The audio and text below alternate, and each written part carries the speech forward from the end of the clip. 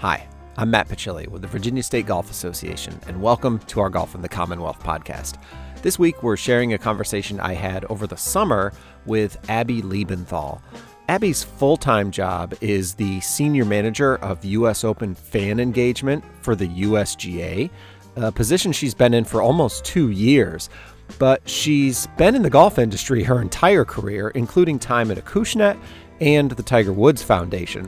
But her side hustle is what we're really talking about in this conversation, and that's the nonprofit she founded almost 3 years ago called Fore the Ladies. Fore the Ladies is a female-based community with the intent to introduce more women to the game and bring women together to play, watch, and participate in everything that golf has to offer. She also has a podcast called Fore the Ladies that you can find wherever you get your podcasts. And for our listeners that have been with the VSGA for a while, you'll appreciate that her fiancé is former VSGA intern Brendan Ahrnsbrak. Okay, here's my conversation with Abby Liebenthal. Welcome, and thank you for joining us on the VSGA's Golf in the Commonwealth podcast.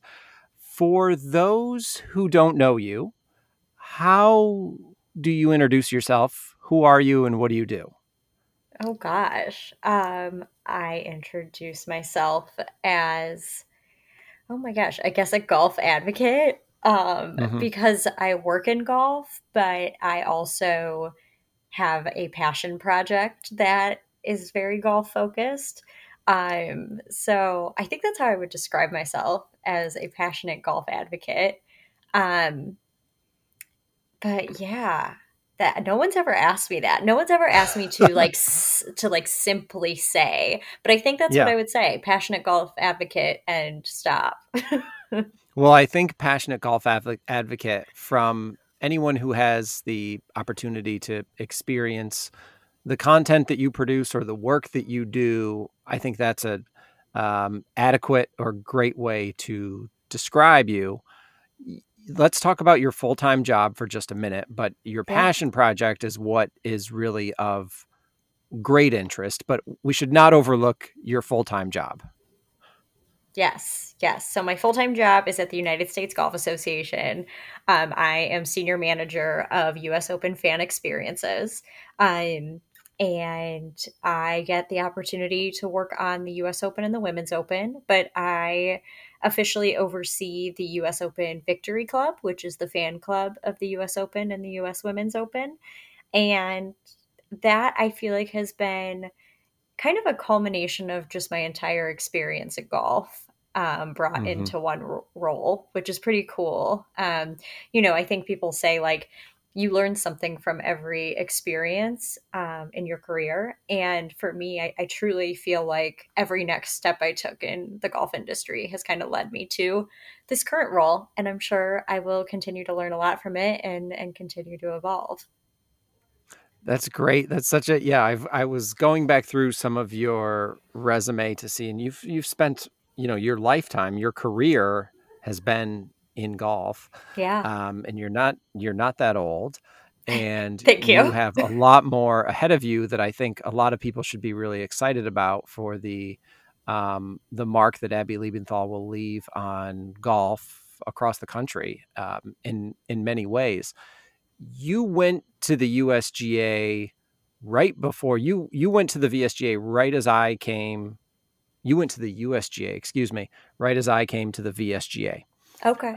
We had emailed once or twice when you were with your prior employer, your previous employer. So anyway, you go to the USGA and you are, I don't know what the actual job description or job title was at the time that you went there in like February of 2020. Yeah. But then COVID happens and you're like fan engagement, all of this stuff. How did you navigate your way through that? Yeah, it was a crazy time. I started in February of 2020 and we were working from home by mid-March. So only a few weeks in the office, and quickly realized, we are going to have to pivot from in-person fan experiences to virtual fan experiences. And the Victory Club didn't exist before I came on. So that was obviously a really big launching pad for my career at the USGA.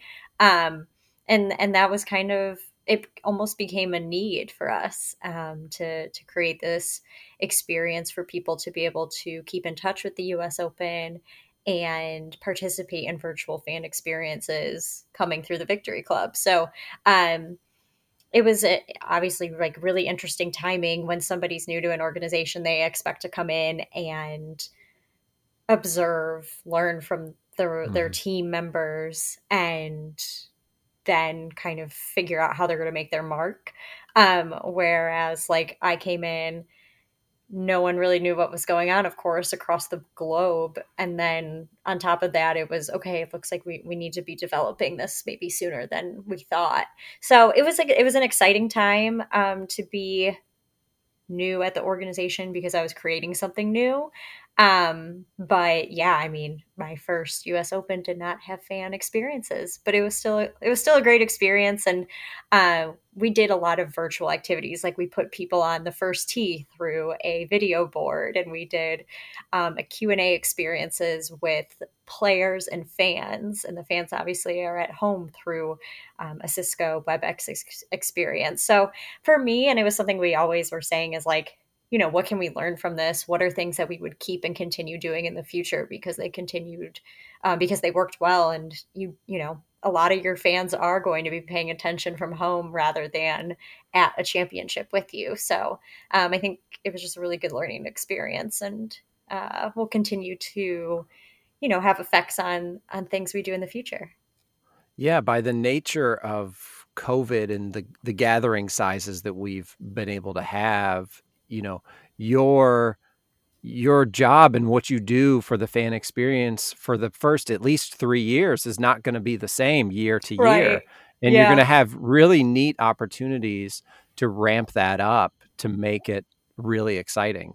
Talk about a little bit, what you could share that we can look forward to in the future, or what's coming with the USGA's relationship with Pinehurst, something like that. Yeah, I mean, I can really only speak to, the Victory Club and what I work on, but with the Victory Club, it's free to join, and we hope for it to be a place where you have like year-long engagement with the US Open and the US Women's Open. Mhm. So whether that's content, that is promotions, early access to tickets, experiences.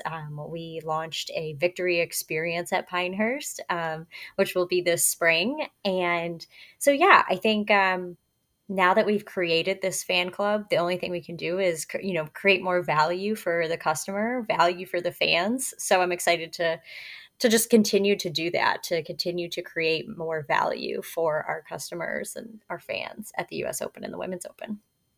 That's awesome. Let's talk a little bit about your passion project or your side hustle for the ladies. I don't want to try to define for our listener what For the Ladies is, because I'm afraid I might limit it in a way that it should not be limited, because it's been amazing to see what you have done with it, especially over the last year and a half, because I think at the beginning, correct me if I'm wrong, had been focused on in-person types of engagements, bringing women to golf. But how did you start For the Ladies? What was on your heart that said, I need to do this, or I want to do this? What's the origin story of that? Yeah, well, as you saw, I have worked in golf ever since school. So I had learned, just along the way, like the landscape of the industry and how people were coming into the game. And I noticed that there are so many great junior golf programs, whether it's LPGA, USGA Girls Golf, First Tee, Youth on Course. Um, there's so many things out there for kids to learn how to play, and across different price points as well. And then as an adult, for women specifically, there's great like executive leadership days. There are, if you are able to afford a membership to a country club, you could certainly learn how to play at a country club, take private lessons. But for women who maybe are in school, just graduated, or are in middle management roles, there isn't there isn't like a roadmap for you to learn how to play golf. And not that, I'm not saying that there should be, but I was finding that I don't even have like step one to get my friends into the game. And Mhm. so I was like, I'm just going to host a clinic. We'll just see what happens. And I just created this 2-hour clinic where women could rotate through different stations, learn the fundamentals of the game, um, participate in like closest to the pin, longest drive, but like really just get a golf club in their hand and hit a golf ball and like see how that goes. Um, I also reached out to local apparel companies like the local Lululemon, Lily Pulitzer, etc., to come and show their golf apparel. Mm-hmm. And then we just like had music. People brought drinks, people brought food. It was at an indoor golf facility, Newport Indoor Golf, and 70 women showed up. And I was expecting it to be like me and like 10 friends or me and like 15 friends, but then people just kept registering. I was like, "Oh my gosh, we're going to have a lot of people here today." So, from there I just kind of realized like if you create the opportunity, women are clearly intrigued by golf. So like why don't I just do this again? And so those first few clinics were just in locations where I wanted to visit friends, frankly. Like Mm-hmm. I went to Jacksonville because I had friends at the tour. I went to Chicago because I had college friends there. I went to LA because I had a connection. Like at the beginning, it was all about just going to the locations of people I knew. Um, and then COVID hit. And so I canceled a few events and realized I was not going to be hosting them for a long time. But I was still so passionate about this concept. And so it was just like a brand building exercise at that point. I was like, how can I grow For the Ladies? And I had a really good girlfriend say, hey, you should do a newsletter. I had another guy friend who was saying, hey, like I noticed you interview all these women who work in the industry. Why don't you turn that into a podcast? And so all of these little things just kept coming up, for me to continue to engage with women who were in golf, whether they currently played, they were intrigued by the sport. I have one friend that loves to use the term golf adjacent because Mm. she watches PGA Tour and LPGA Tour golf. She hangs out with me. She goes to the country club because she likes the pool, but she like doesn't play golf that much herself. She's probably Uh-huh. never played 9 holes. Um, but she's golf adjacent. And so I was like, gosh, there's just got to be more and more ways to engage women who are intrigued by golf and want to be introduced to it. And so, once COVID started to subside in the late spring, I brought clinics back and have hosted them ever since. I've kept all of my clinics outside still. Um, Mm-hmm. and then I've just done other things along the way, like how I wanted to engage women virtually. So we did some virtual clinics and I was shocked by that. Like we had 75 at one of our virtual clinics.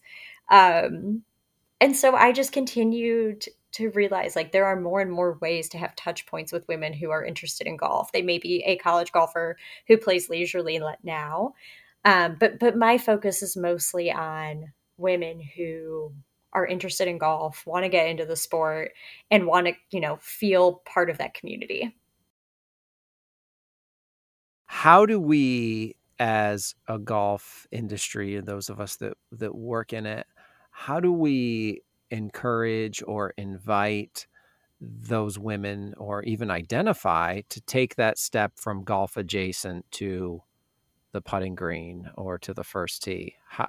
What's that tone? What are some of the hurdles that are have existed that maybe we've just sort of been blind to or are not looking into?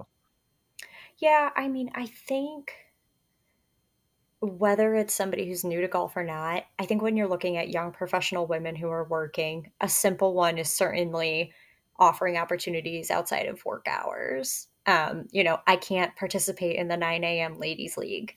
I'm not going to be able to do that unless I take PTO, and I'm not going to do that once a week. Hmm. So thinking about the schedule that your customer lives on, creating your own women's events. Like you don't need to have a For the Ladies clinic just to host your own women's event.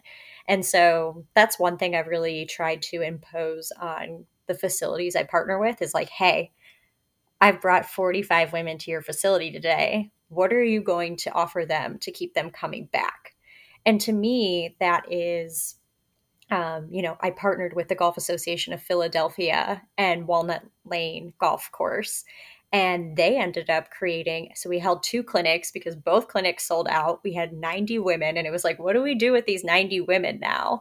And they created a 4-week clinic series. And that series was much in a more intimate setting, smaller group, but they each week went through a specific part of the game. So driving, short game, long irons. And then the last week they went out onto the golf course and played a scramble.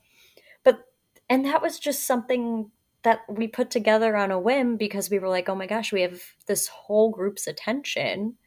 We need to be offering them something to keep them coming back. And that's the biggest thing for me is, for the ladies to me is to introduce new women to the game. And I'm going to do that through my introduction to golf clinics. But I also hope that it shows golf courses and golf facilities that when I work with them, like, look at this new group of people you have and how do you take advantage of that? Some will do it by just passing out their business cards and say, like, hey, if you want to do a group lesson with me with like 3 other friends, let's set it up. Other places like in Philadelphia, they set up a whole new series and we made it special. We bought like head covers for everyone with the For the Ladies logo. And it's tough. Like I can't do it alone. And so I do kind of end up leaning on the golf facilities and golf organizations and say like, hey, like I can try my best to get new people in the door. And then what are you going to do to help keep them in the game? I think that's what's really special about you and your passion and advocacy for the game is you had that with you before you went to the USGA and had wanted to find ways to bring people to the game and don't want to just in a transaction of women coming to a golf course, getting a drink, experiencing chipping and putting, and then going home and never coming back again. You've worked with the course to create that full circle experience that hopefully keeps them coming back. Yeah, Let's it's talk. tough. Well, You want to it just like it's tough because sometimes you want to like tell them what to do, but you're like at the same time you're like I get like you're a small business too, and we want you to succeed and be able to create new opportunities for people to come back to your course. Another one I was thinking about was Goat Hill. They have their ladies union league. And, just after our event at Goat Hill, just sent a simple like thank you email like we do for every event. But as part of that was like, hey, make sure you sign up for the Ladies Union League and get their newsletter so that you know what's going on at Goat Hill moving forward, especially for women. So that that's the biggest thing is like I fully understand that like I'm just kind of like popping in, but how can I connect you with the right resources, the right groups, the right courses to stay engaged? yeah. What are some of the outcomes that you've maybe heard from participants, from women who have come to your clinics, who have stayed with the game, grown a deeper relationship with their spouse who maybe already played, something like that? What are some outcomes you've heard?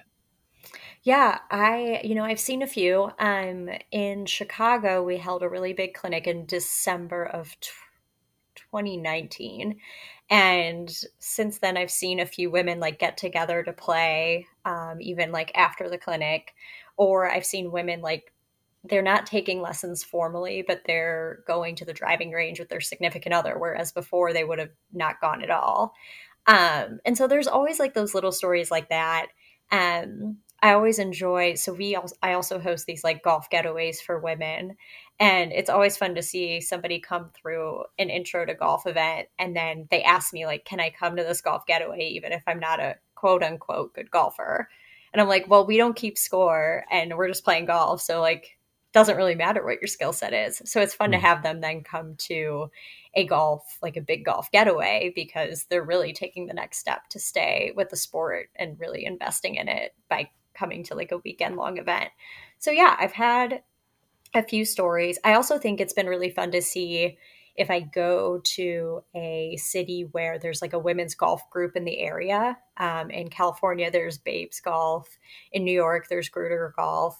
In DC, there is Gals on the Green. And it's always fun to try to like send clinic participants to one of those groups because then they can like follow them on Instagram and like keep up with their events. And so that's been really fun. And then I guess the last story I would have is I've got this like women's golf directory that people can sign up for. It's called the For the Ladies Tee Sheet. Mm-hmm. And when you sign up, you can it's just a listing of women who have raised their hand to say that, like, yes, reach out to me if you want to set up a foursome to go play. And in That's Austin, Texas, awesome. yeah, it's fun. In Austin, Texas, I've never held a For the Ladies clinic there. But like there's now this like massive group that gets together and plays golf because they found each other on this directory. And so I just think there's like a lot of power in the sense of community, especially with women's golf.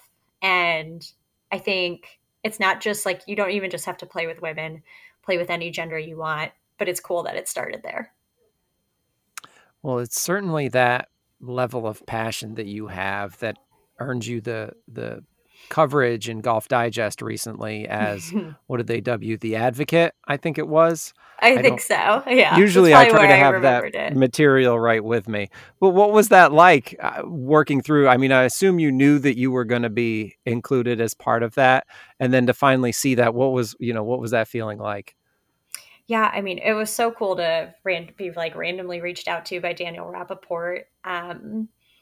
And it's one of those things, print, certainly, like it just, there's long timelines for that type of thing. So I think I spoke with him in the fall and then that recently Mm-hmm. came out. So it's one of those things where like you have a conversation with someone, they follow up with a few questions and then it like leaves your mind.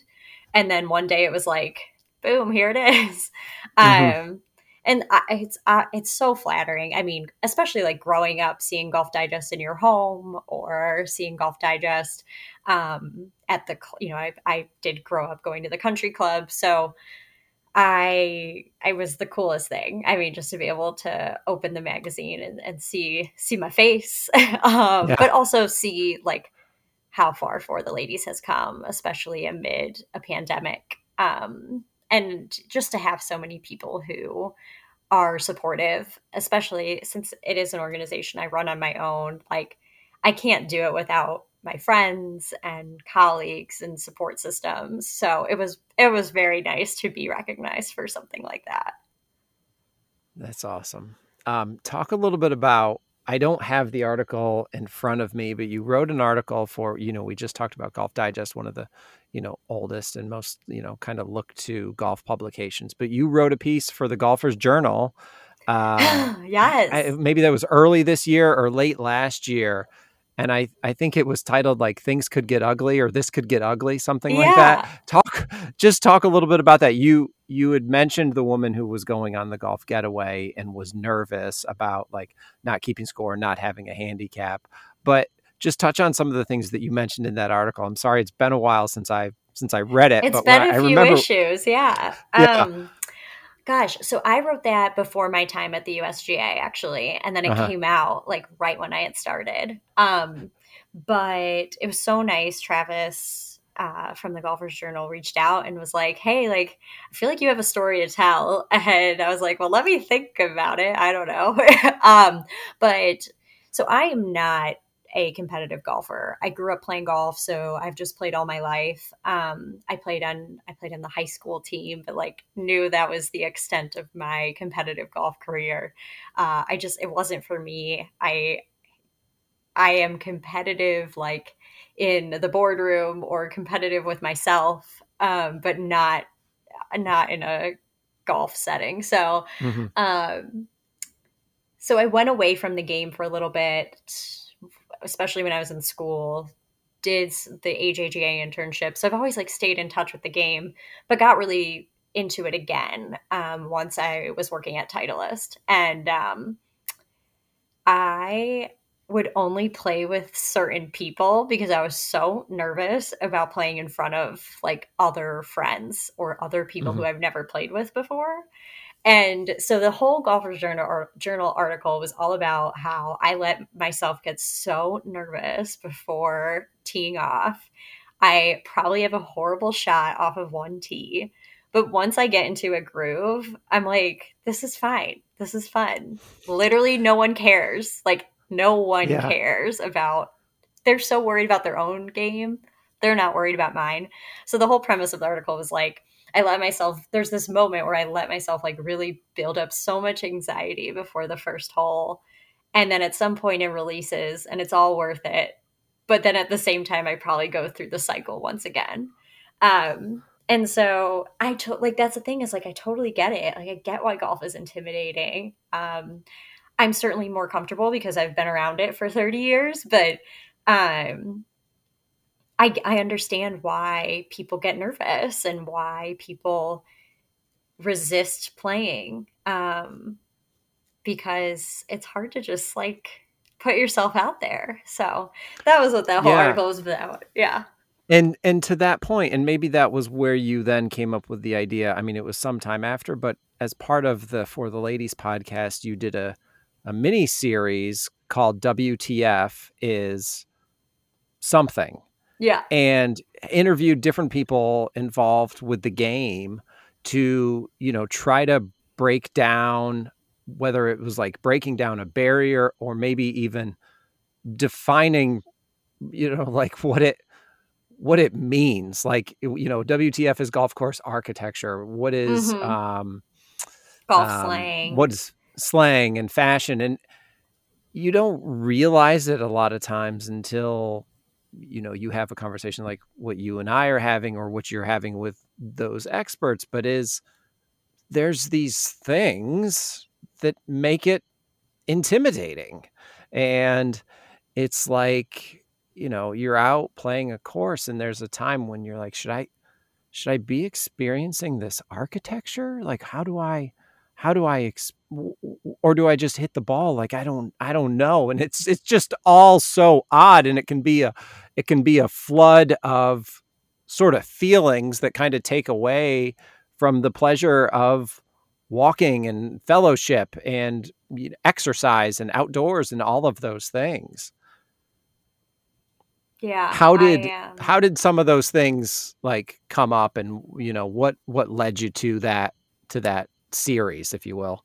Yeah. Gosh, I mean, I think it was more of, I think about the questions I get asked.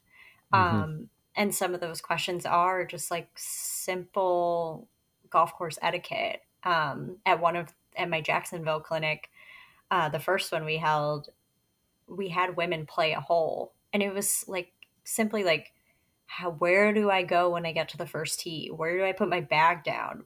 Who tees off first? Who hits next?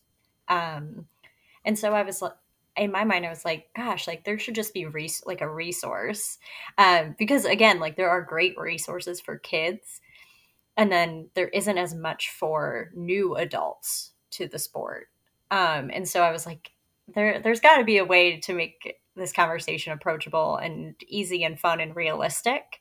And so that's when I was like, it's time to do a Golf 101 podcast. So I've covered What is Golf Slang with Roger Steele, which was a blast because he's such a great personality. Andy Johnson, just like such an expert in golf course architecture. And, he kept it fun, which is what I needed. I didn't want like a watered down version of golf course architecture. And then fashion with Bailey Chambly. She is incredibly fashionable, so it was a perfect fit. I've done like just like golf course etiquette. We did that with Gabby Weiss of Pinehurst. And then one that I'm recording soon is actually what is a golf handicap, because I think like if you're going to continue to play the game, you should consider probably getting a handicap. I think, it opens a lot of doors to play in other things, even if you just play in like events with your company. They're still probably going to ask like, what do you typically shoot, or what's your handicap? So just kind of like demystifying golf. There's so many things that are second nature to me, but when I watch tennis, I don't understand all the lingo. I don't know what the lines are. And so if somebody were to create that for me, I would probably engage with it. And so I'm trying to create a version of that for golf. Yeah, that's great. Because there's so many of us who have been in the game for our lifetime in one way or another. And we're like, yeah, just come out. And we sort of don't realize the in a way, the burden that can put on someone in terms of how do I get prepared and how am I prepared enough to have not just myself a good experience, but to show my host that I take this seriously and that I can have a good experience. Abby, thank you so much for all that you do in the game. And thank you for taking the time to share your story with our listeners. Like I said, I've been following you for a while, and it's been exciting to see your journey, not just with For the Ladies, but now with the USGA. And it's great to work with you and great to share your story as well. Thanks. I was going to let you know when I'm coming to Virginia. Yes, please plug that. Yes. I'm like, wait, I'm coming to Virginia in 2022. So we will be at Belmont, which was like the recently renovated, redesigned course. It looks amazing. And the first tee is very involved there. And it is April 23rd. So keep an eye out for that. I'm excited to bring a For the Ladies clinic to Virginia. And what I keep saying is I'm going to continue to do this as long as I can. I'm always looking for people to get involved, but for now, it's been great. So thank you for letting me share it. Oh, well, thank you. We're excited to have you come to Virginia, and we'll make sure that we do our part to plug that as well. But I know the first tee will do a great job getting that word out. Thank you so much. Have a great day. Thank you. You too. Thanks, Matt. Thanks for listening to this week's episode of Golf in the Commonwealth, and big thanks to Abby Liebenthal. Check out the For the Ladies podcast and social channels, and please subscribe to Golf in the Commonwealth wherever you're listening, and we'll see you in the fairway soon.